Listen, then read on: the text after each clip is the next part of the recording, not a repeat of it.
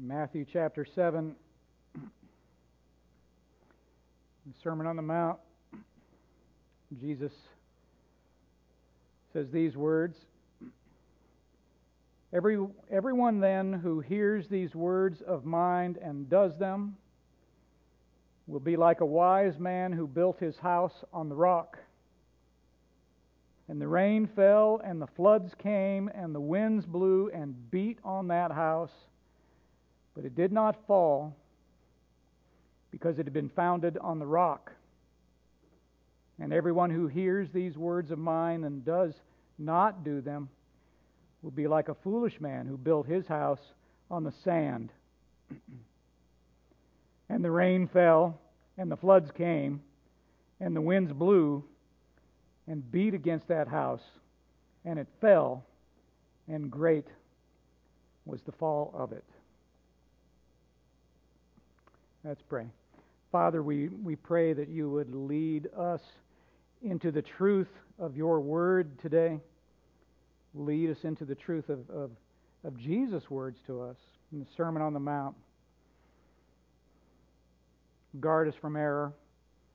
Help me to teach rightly. Help me to teach well. Give these people who are here listening discernment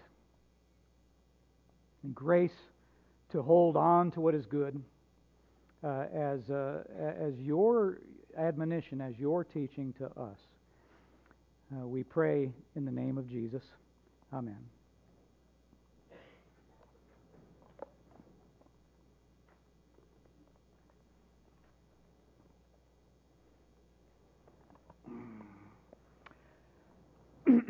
I have a growing conviction that I ought to begin speaking to you about suffering.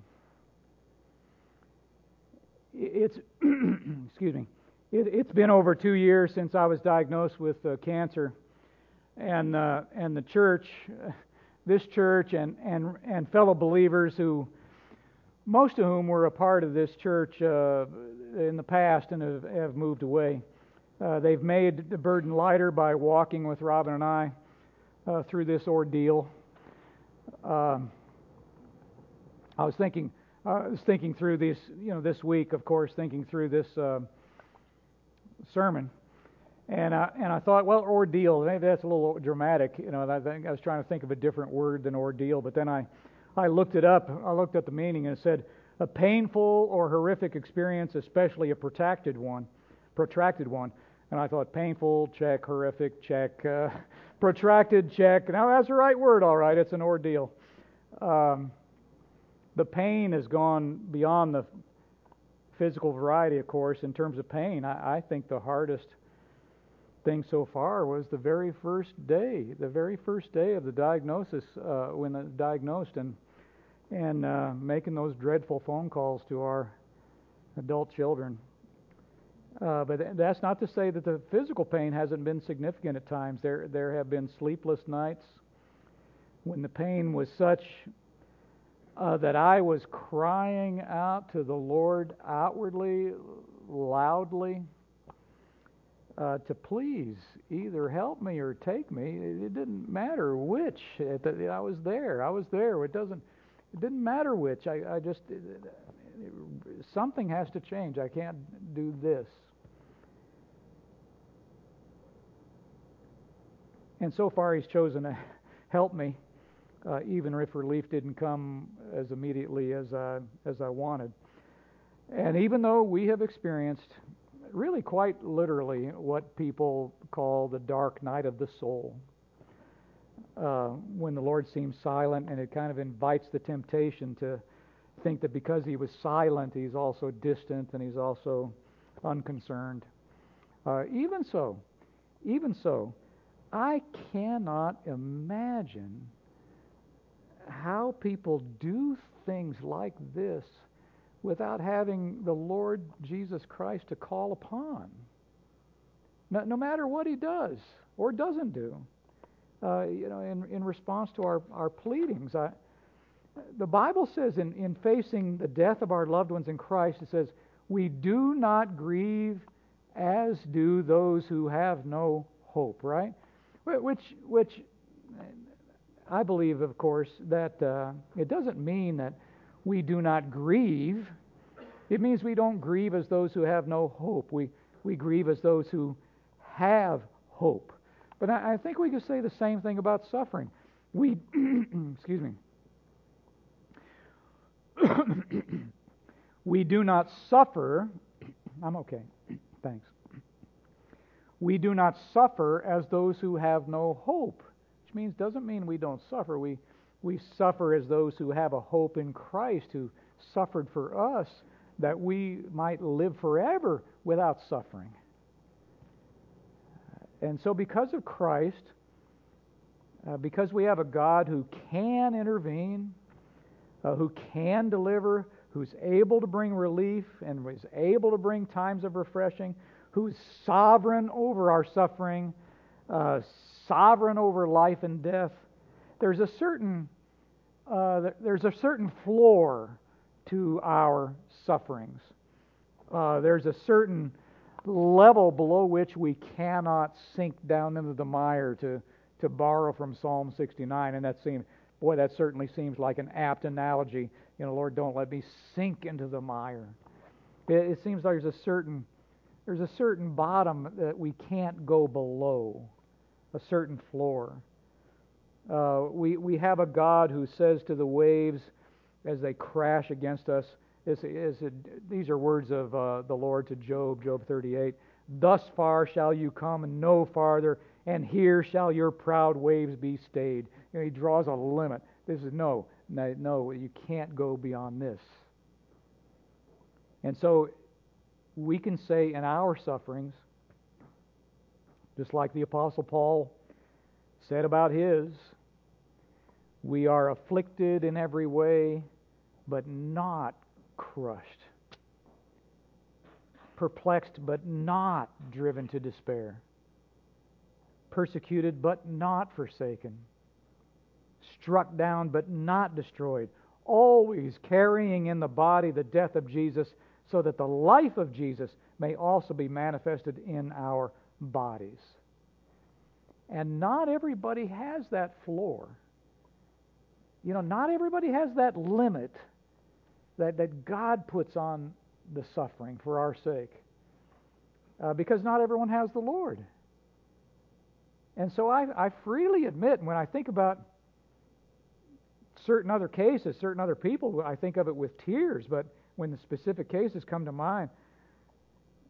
But I freely admit that those who don't have the Lord to call upon, to lean on, to call out to cry out to, suffer more than I will ever be called on to suffer. Suffer more than you will ever be called on to suffer if you are in Christ.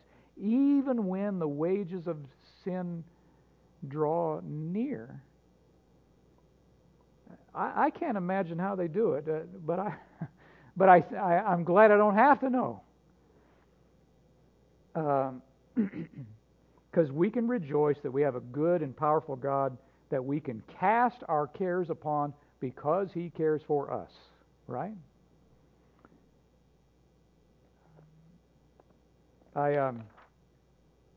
Even when the cup of the Lord's assignment for us can't pass from us, having let our requests be made known to God as we're commanded to do, we find, according to the promise, it works, that the peace of God that surpasses all understanding guards our hearts and our minds in Christ Jesus. And nevertheless, we ask God for what we want. He wants to hear it, and we do that knowing that nothing is too hard for the Lord, right? And nothing is impossible to God. Along those lines, along the lines of the Lord's goodness, along the lines of His intervening mercy and grace, there has been something of a miracle that has taken place here at Faith Bible Fellowship, Oak Ridge, Tennessee, nearly every week for months now. And I say something of a miracle because I distinguish between miracles against nature and miracles against probability. This is not a miracle against nature. It's a miracle against probability. It's a class 2, class B miracle against probability. But it is a miracle. It's a miracle in the sense that it's attributable to the Lord's direct intervention. It's His doing. It's His doing. And what's this miracle? What's this minor miracle? It's the fact that I've been able to preach here, teach here on Sunday mornings. There have been mornings, I've been doing this, well, I did it before, did it earlier, and then there were a long period of time when we had guest speakers every week, and then since Christmas Eve. But before and then since Christmas Eve, there have been Sundays where if you could have seen me at 7:30 or 8 in the morning, you wouldn't believe I'd be here at 11:15 doing what I'm doing now. You wouldn't. Nobody would think that was possible. There have been weeks when I sat down here. Recently, there have been weeks when I sat down here. I didn't know if I was going to make it to high noon without passing out, or without making some sort of gastronomical spectacle of myself, the way George H.W. Bush did at the Chinese dinner, let the reader understand, as Matthew would say. And there's been something that happens. There's something that's been happening in me, to me on Sunday mornings, and I'm just testifying to you that it's not of me. It's not of me. The Lord gives me a boost of some kind of energy, zeal, or something. But whatever it is, I don't get it on Mondays, and I don't get it for elders meeting, and I don't get it for anything else. It's a Sunday kind of love. It's a Sunday kind of miracle, and it's been happening. There's a little church. I saw Jackie here earlier. I don't see her here now, but there's a little. I think she's seen this church. There's a little church on Highway 70 between Rockwood and Kingston that had a little bitty church in a building, and it has on the sign. It's permanently written on the sign. It's painted on the sign. It says miracles every Sunday. I pass that on the highway. I think, boy, that's a lot of pressure on that. That's a lot of pressure on somebody there. And I think it's kind of presumptuous too, but that's pretty much what we've been getting. That's what we've been getting here, almost practically every Sunday. And I know without a doubt that it's been for my benefit. It's been, it's a favor that's been done by the Lord for Pastor Chris, and I hope it's for the benefit of the church too, and for the benefit of everyone who would be here on a particular Sunday morning. But I know that it cannot be the case. Why is this happening? It cannot be the case that my teaching is so wonderful or so insightful or so unctuous that it has to be me and it can't be anybody else or it won't work. It's just, that's it's demonstrably and provably ridiculous notion on too many levels to even mention. So let's just leave it at that. We know that can't be the case. So what's the purpose of that weekly miracle? Maybe it isn't so much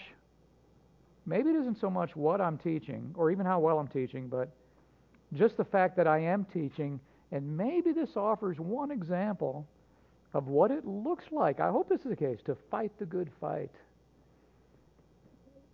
to finish the race, to keep the faith, even in the face of the suffering that's happening. But with that as a background, maybe you can see why I would also have this growing conviction that I ought to begin, really, I ought to begin teaching you about suffering more directly. Not just by example, but with words, with teaching.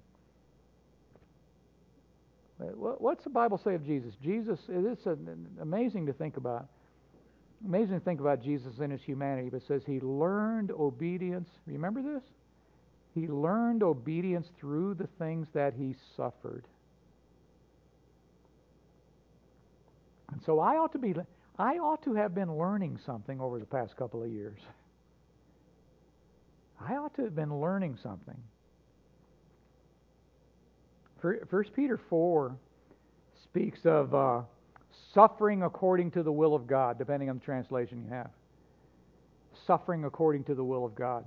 The New Living Translation translates it freely, but it says suffering in a way that pleases God. So there's a way, and there are ways to suffer well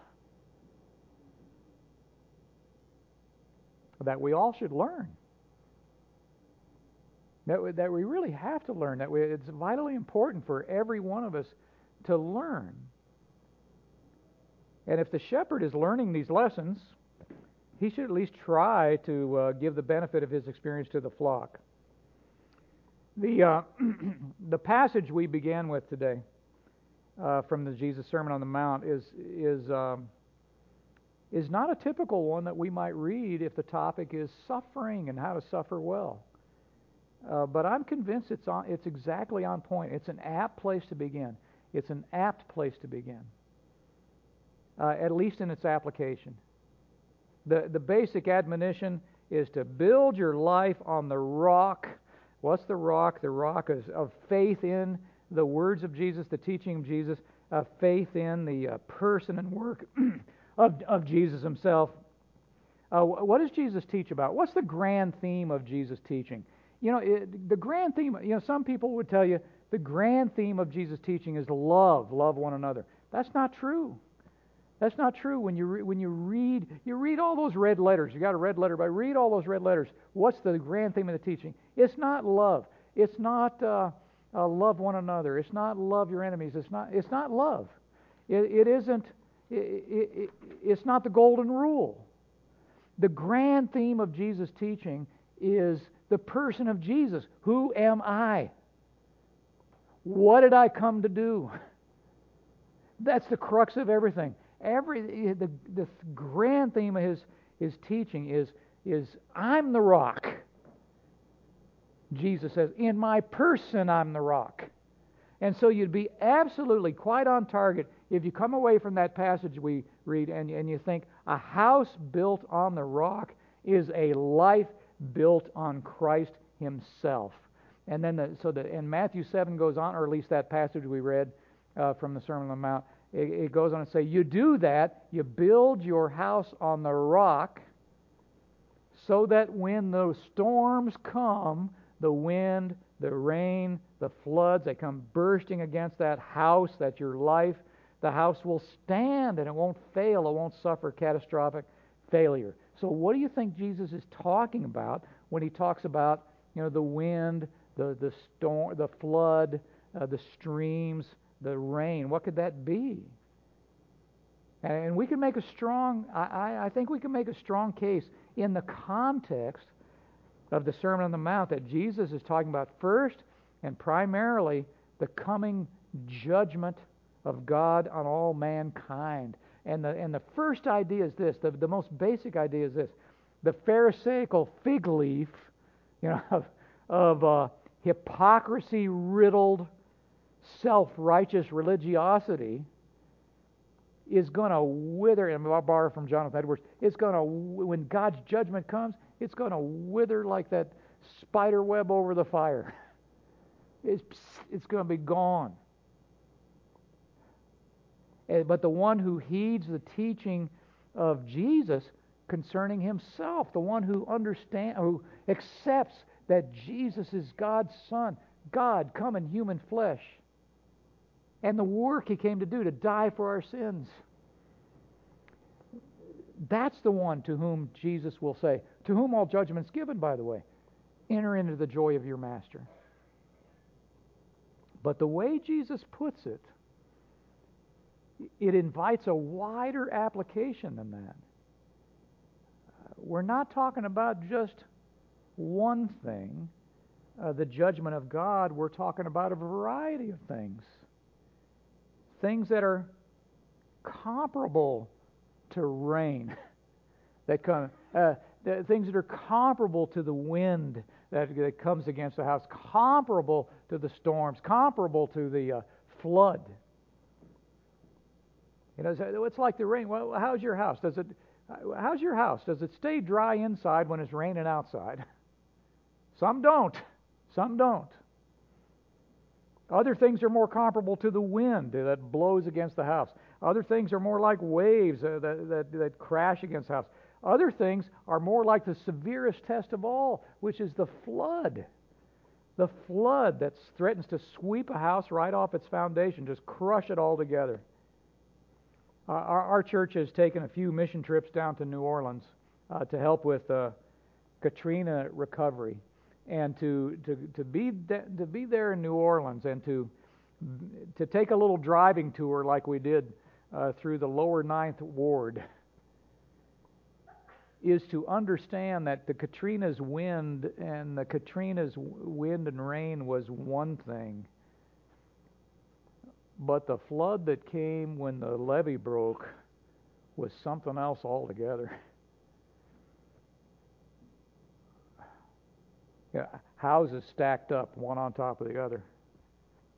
Cars stacked up, 3, 4 high. Most everything just swept away, just scraped off altogether, where you just see plumbing sticking up out of the ground. It's gone. So every structure in New Orleans got Katrina's wind and rain. Some fared better than others. But the flood, man, when the flood came, great was its fall. And not all trials, not all suffering are of equal weight, equal impact. I've tipped my hand already, but I think Jesus gives us another clue about what these different elements of a storm represent, in that they're presented by Jesus as inevitable. You know, when the wind comes, when the rain comes, and the wind and the waves and the flood. In other words, it isn't that the meaning of that. It isn't that the wise man builds his life in such a way that he avoids the storms. You know, he builds it where it's not going to rain, and the wind's not going to blow, and the flood's not going to come. Be wise and don't do that. You know, don't build where that would be a good, and the foolish man, he builds his life, he builds his house in the floodplain where it's going to flood every single spring. That would be a great parable. That'd be a great lesson. But that's not you know why it would be a great lesson? Because I've seen people, and you have too, and I guess on a certain level we are this person, but some do it more than others. They build their lives in such a way that they court disaster. They seem like they're begging for it. They invite suffering and hardship and heartache. You ever seen that? They just living in. They're just designing their life, it seems, for hardship and for being poor and just trouble. And then when the storm comes and life is destroyed, it frustrates us. They rebuild the same way they did before. You know, there have been times over the years when I wanted to say to somebody something like this: here's an idea.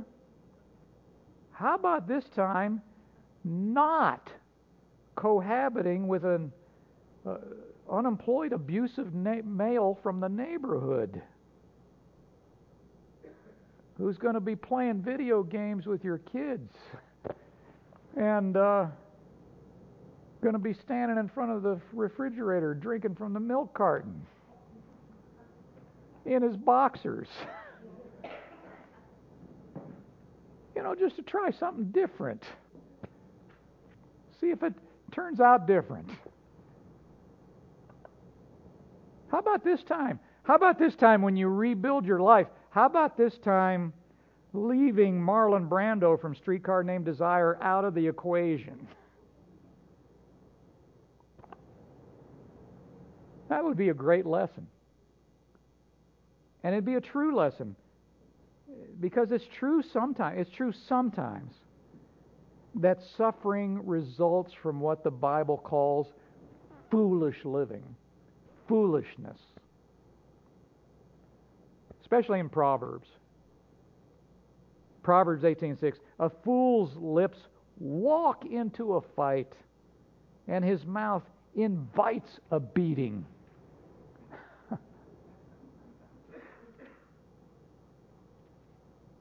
Here's another one. Proverbs 10:8. The wise of heart will receive commandments, but a babbling fool will come to ruin. Proverbs 10:21. The lips of the righteous feed many, but fools die for lack of sense. So, okay, getting beat up, coming to ruin, dying for lack of sense, that sounds like examples of suffering and hardship, doesn't it sound like suffering? And where'd it come from? The sufferer brought it on themselves. The prodigal son got around to connecting those dots, right? He connected those dots between his own behavior and what he's eating, what the pigs eat. And he fixed it. And he fixed it by throwing himself on the mercy of his father. And some people who have big problems with how God could allow such suffering in their lives, could stand to consider their own ways and consider what they did to bring themselves into the situation. But that's not the parable. That's not the lesson Jesus teaches here. That's not what he's getting at least here in Matthew 7. He tells a story, he draws a comparison in which the storms of life, we could say, it comes against the wise and the foolish just the same. The wise person gets it, the foolish person gets it.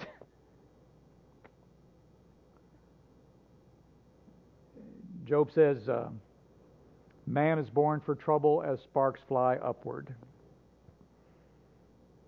Solomon in Ecclesiastes, he complains, the wise person has his eyes in his head, the fool walks in darkness, and yet I perceive that the same event happens to all of them.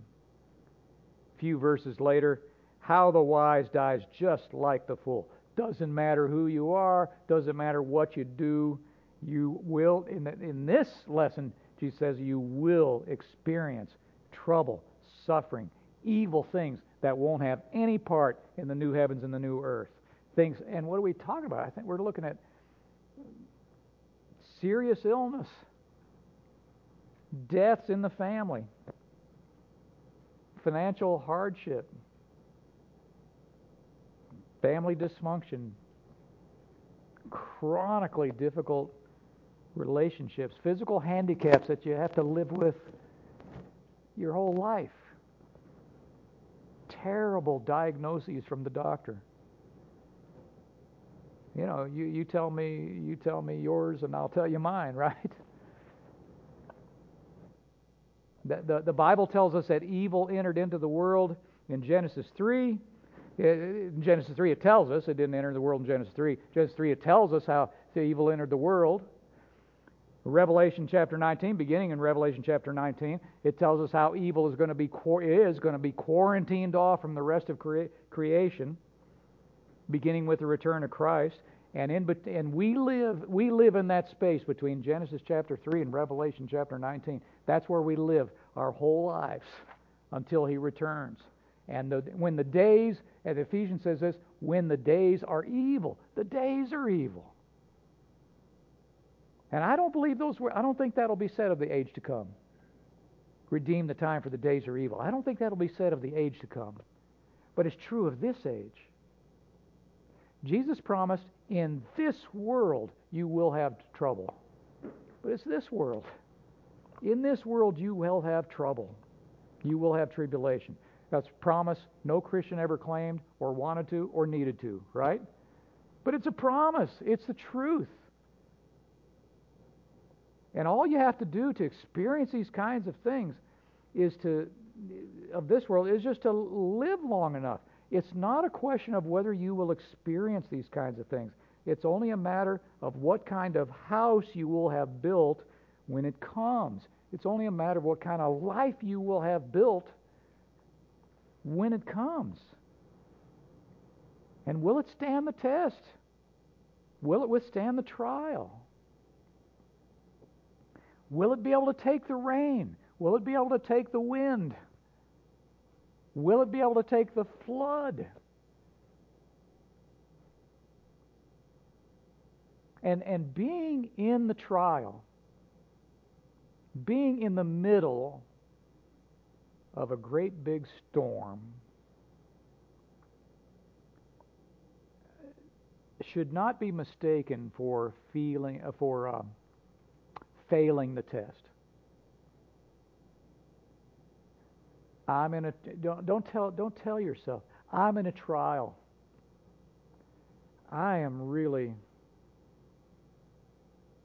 I'm up against it. And so I must be failing the test. No, you're not failing the test. The Bible is incredibly honest and transparent about the fact that believers struggle with the fact of suffering and evil things in their lives that the Lord has allowed. Let me give you some examples. The Bible features a prophet of God. And I could use, there's several prophets I could have used, but I'm going to use this one, Habakkuk, whose prophecy begins this way. It's a short book, but here's how it begins. This is a prophet of God, a man of God, and here's how it begins. Oh Lord, okay, it's a prayer. Oh Lord, how long shall I cry for help, and you will not hear? Or cry to you, violence, and you will not save? Why, is still in the prayer, why do you make me see iniquity, and why do you idly look at wrong? Why do you idly look at, you know what that means, idly? So he's picturing the Lord looking at, oh, well, who cares? Why do you idly look at wrong? Destruction and violence are before me. Strife and contention arise. So the law is paralyzed, and justice never goes forth. For the wicked surround the righteous, so justice goes forth perverted. That's how it begins.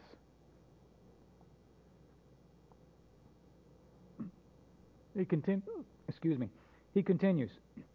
You who are of pure, still in the prayer, you who are of purer eyes than to see evil and cannot look at wrong, why do you idly look at traitors and remain silent when the wicked swallows up the man more righteous than he?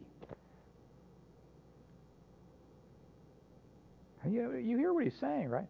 Lord, why does it never work out? Why do the righteous always, why are they always ground under the feet of the wicked? How long can you look at that, Lord? Why don't you do something? That's a prophet of God. It's in the Bible. It's an inspired text. That's one thing. That's Habakkuk. Could have used Jeremiah. Could have used others. The Bible also features a psalmist who's characterized as a man after God's heart. He writes an inspired text. This is Psalm 13. How long, O Lord, will you forget me forever? How long will you hide your face from me? How long must I take counsel in my soul and have sorrow in my heart? all the day. How long shall my enemy be exalted over me? That's the 13th Psalm.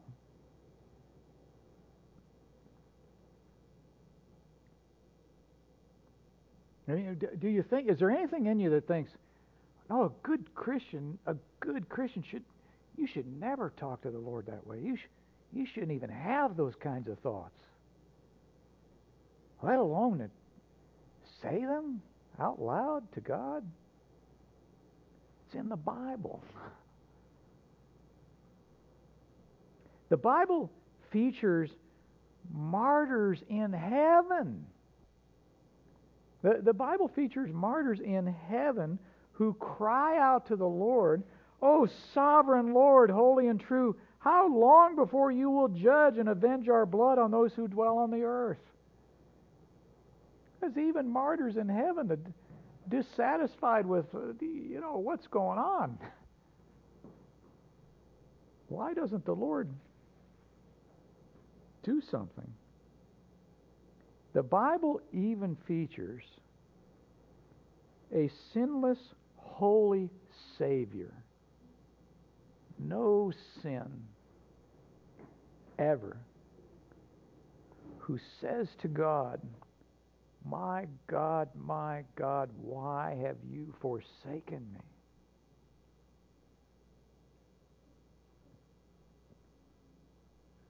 So God doesn't condemn you. I mean, this is, given all of that, God doesn't condemn you when you cry out from your heart, "Why, Lord? Why did you let this evil happen? Why does it continue? Why don't you stop it? Why didn't you put your own details there? Why didn't you spare the one that we prayed for so fervently, who I love so much? How long will I pray for what I can only imagine? How can it be anything but good? I'm praying for something that's just, there's no way to look at it other than just would be a good thing. How long will I pray for that to no apparent effect? Why do you let this evil continue? How long is it going to go on? Lord, if my son or my daughter was suffering like I am, I would do something. Am I not a son, Lord? Or am I not a daughter, Lord? Why did my loved one die? Why did they die so young, or so suddenly, or so cruelly, or so hard, or why me? Why now? Why aren't you hearing my prayers, Lord? I can't go on like this. That's not what a failed house looks like and sounds like. That is not a fallen house. That's not a life that's fallen apart. Surviving the storms of life is not getting through those kinds of things merely without asking impertinent questions or giving voice to emotional complaints to God. And why are passages like that in the Bible? Why is it in the Bible? I rather suspect to show us that God doesn't condemn us for those kinds of thoughts and those kinds of words, even when we blurt them right out to the Lord. I rather suspect He appreciates the authenticity and the stripping away of the false religious veneer. And that kind of honesty, that kind of authenticity before God is not what failing under the rain and the wind and the flood looks like. But we know exactly what surviving the storm looks like. It's what you say to the Lord It's what you affirm to others. It's what you believe in your heart and your soul when all is said and done, after you've poured out your heart to God with shocking honesty. Surviving the storms sounds like the prophet Habakkuk, who finished his prophecy this way. Though the fig tree should not blossom,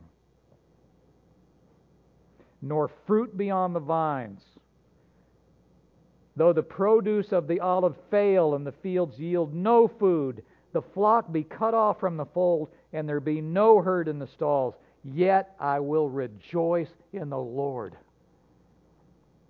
I will take joy in the God of my salvation. God, the Lord, is my strength. He makes my feet like the deer's. He makes me tread on my high places. That's how Habakkuk ends. Who started out, why don't you hear me, Lord? Why don't you do something? He ends with, I will rejoice in the Lord. It's even future, right? I know in the end I'm going to be rejoicing in the God of my salvation. It's like Martin Luther. Here I take my stand. I can do no other. God help me. That's where I am. That's a faith. That's a life that's held up under the storm. Here's what it looks like. Here's what it looks like when you pass the test, when you endure the wind, the rain, the storm successfully when the house stands. It's like David, who ends the 13th Psalm this way, the one I started with, the one that begins, how long? Lord, you're going to forget me forever? Here's how it ends.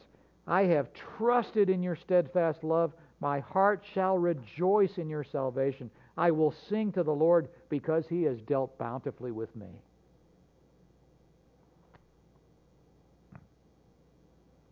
I will sing to the Lord. Now, I'd say sometimes that victory, that standing the test, means suffering all week and coming here on a Sunday and singing. I will sing to the Lord.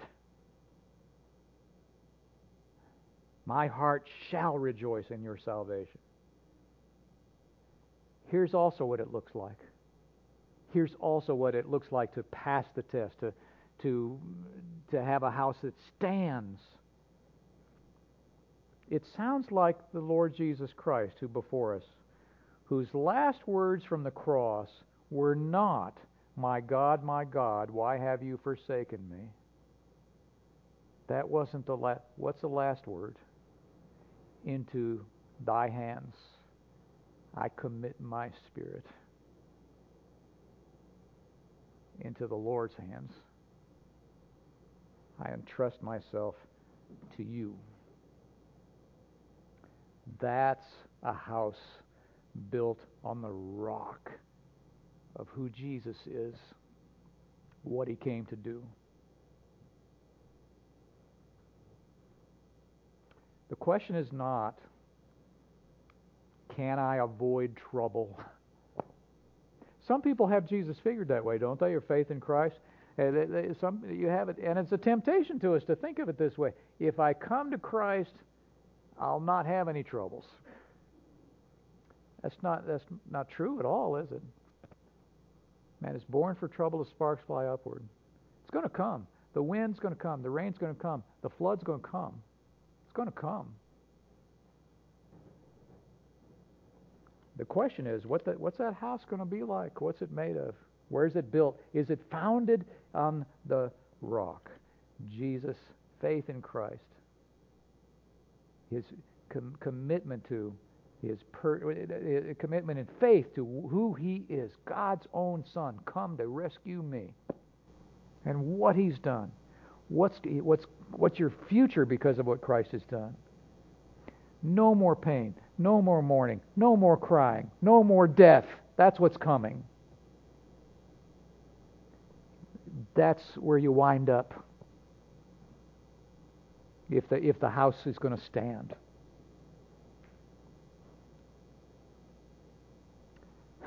He's our rock. Build your house on the rock. Father, when suffering comes, as we know that it will, give us grace to suffer well. And when we're frustrated, and when we're hurting, when we're frightened, when we're disappointed, when we're sad, when we do not understand, when we just can't understand how the fact of our suffering can possibly square with your goodness, your power, your love for us, extend your grace to us that in the end we will affirm your goodness, we'll lean fully on your love for us, we'll depend completely on your power to do what only you can and deliver us from sin and death. And Lord, we pray particularly for those whose stormy season is right now. Give them and give us a faith that will not fail. For you know that the one who trusts in you will not be disappointed in the end. And we believe, Lord, help our unbelief. Enlarge faith in every believing person in this place today, and let the beginnings of a faith be kindled in the one who's open to the conviction of the Spirit and to Christ's drawing of people to himself, but is not yet called on you to save from the power of sin and death. We pray in the precious and the powerful name of Jesus. Amen.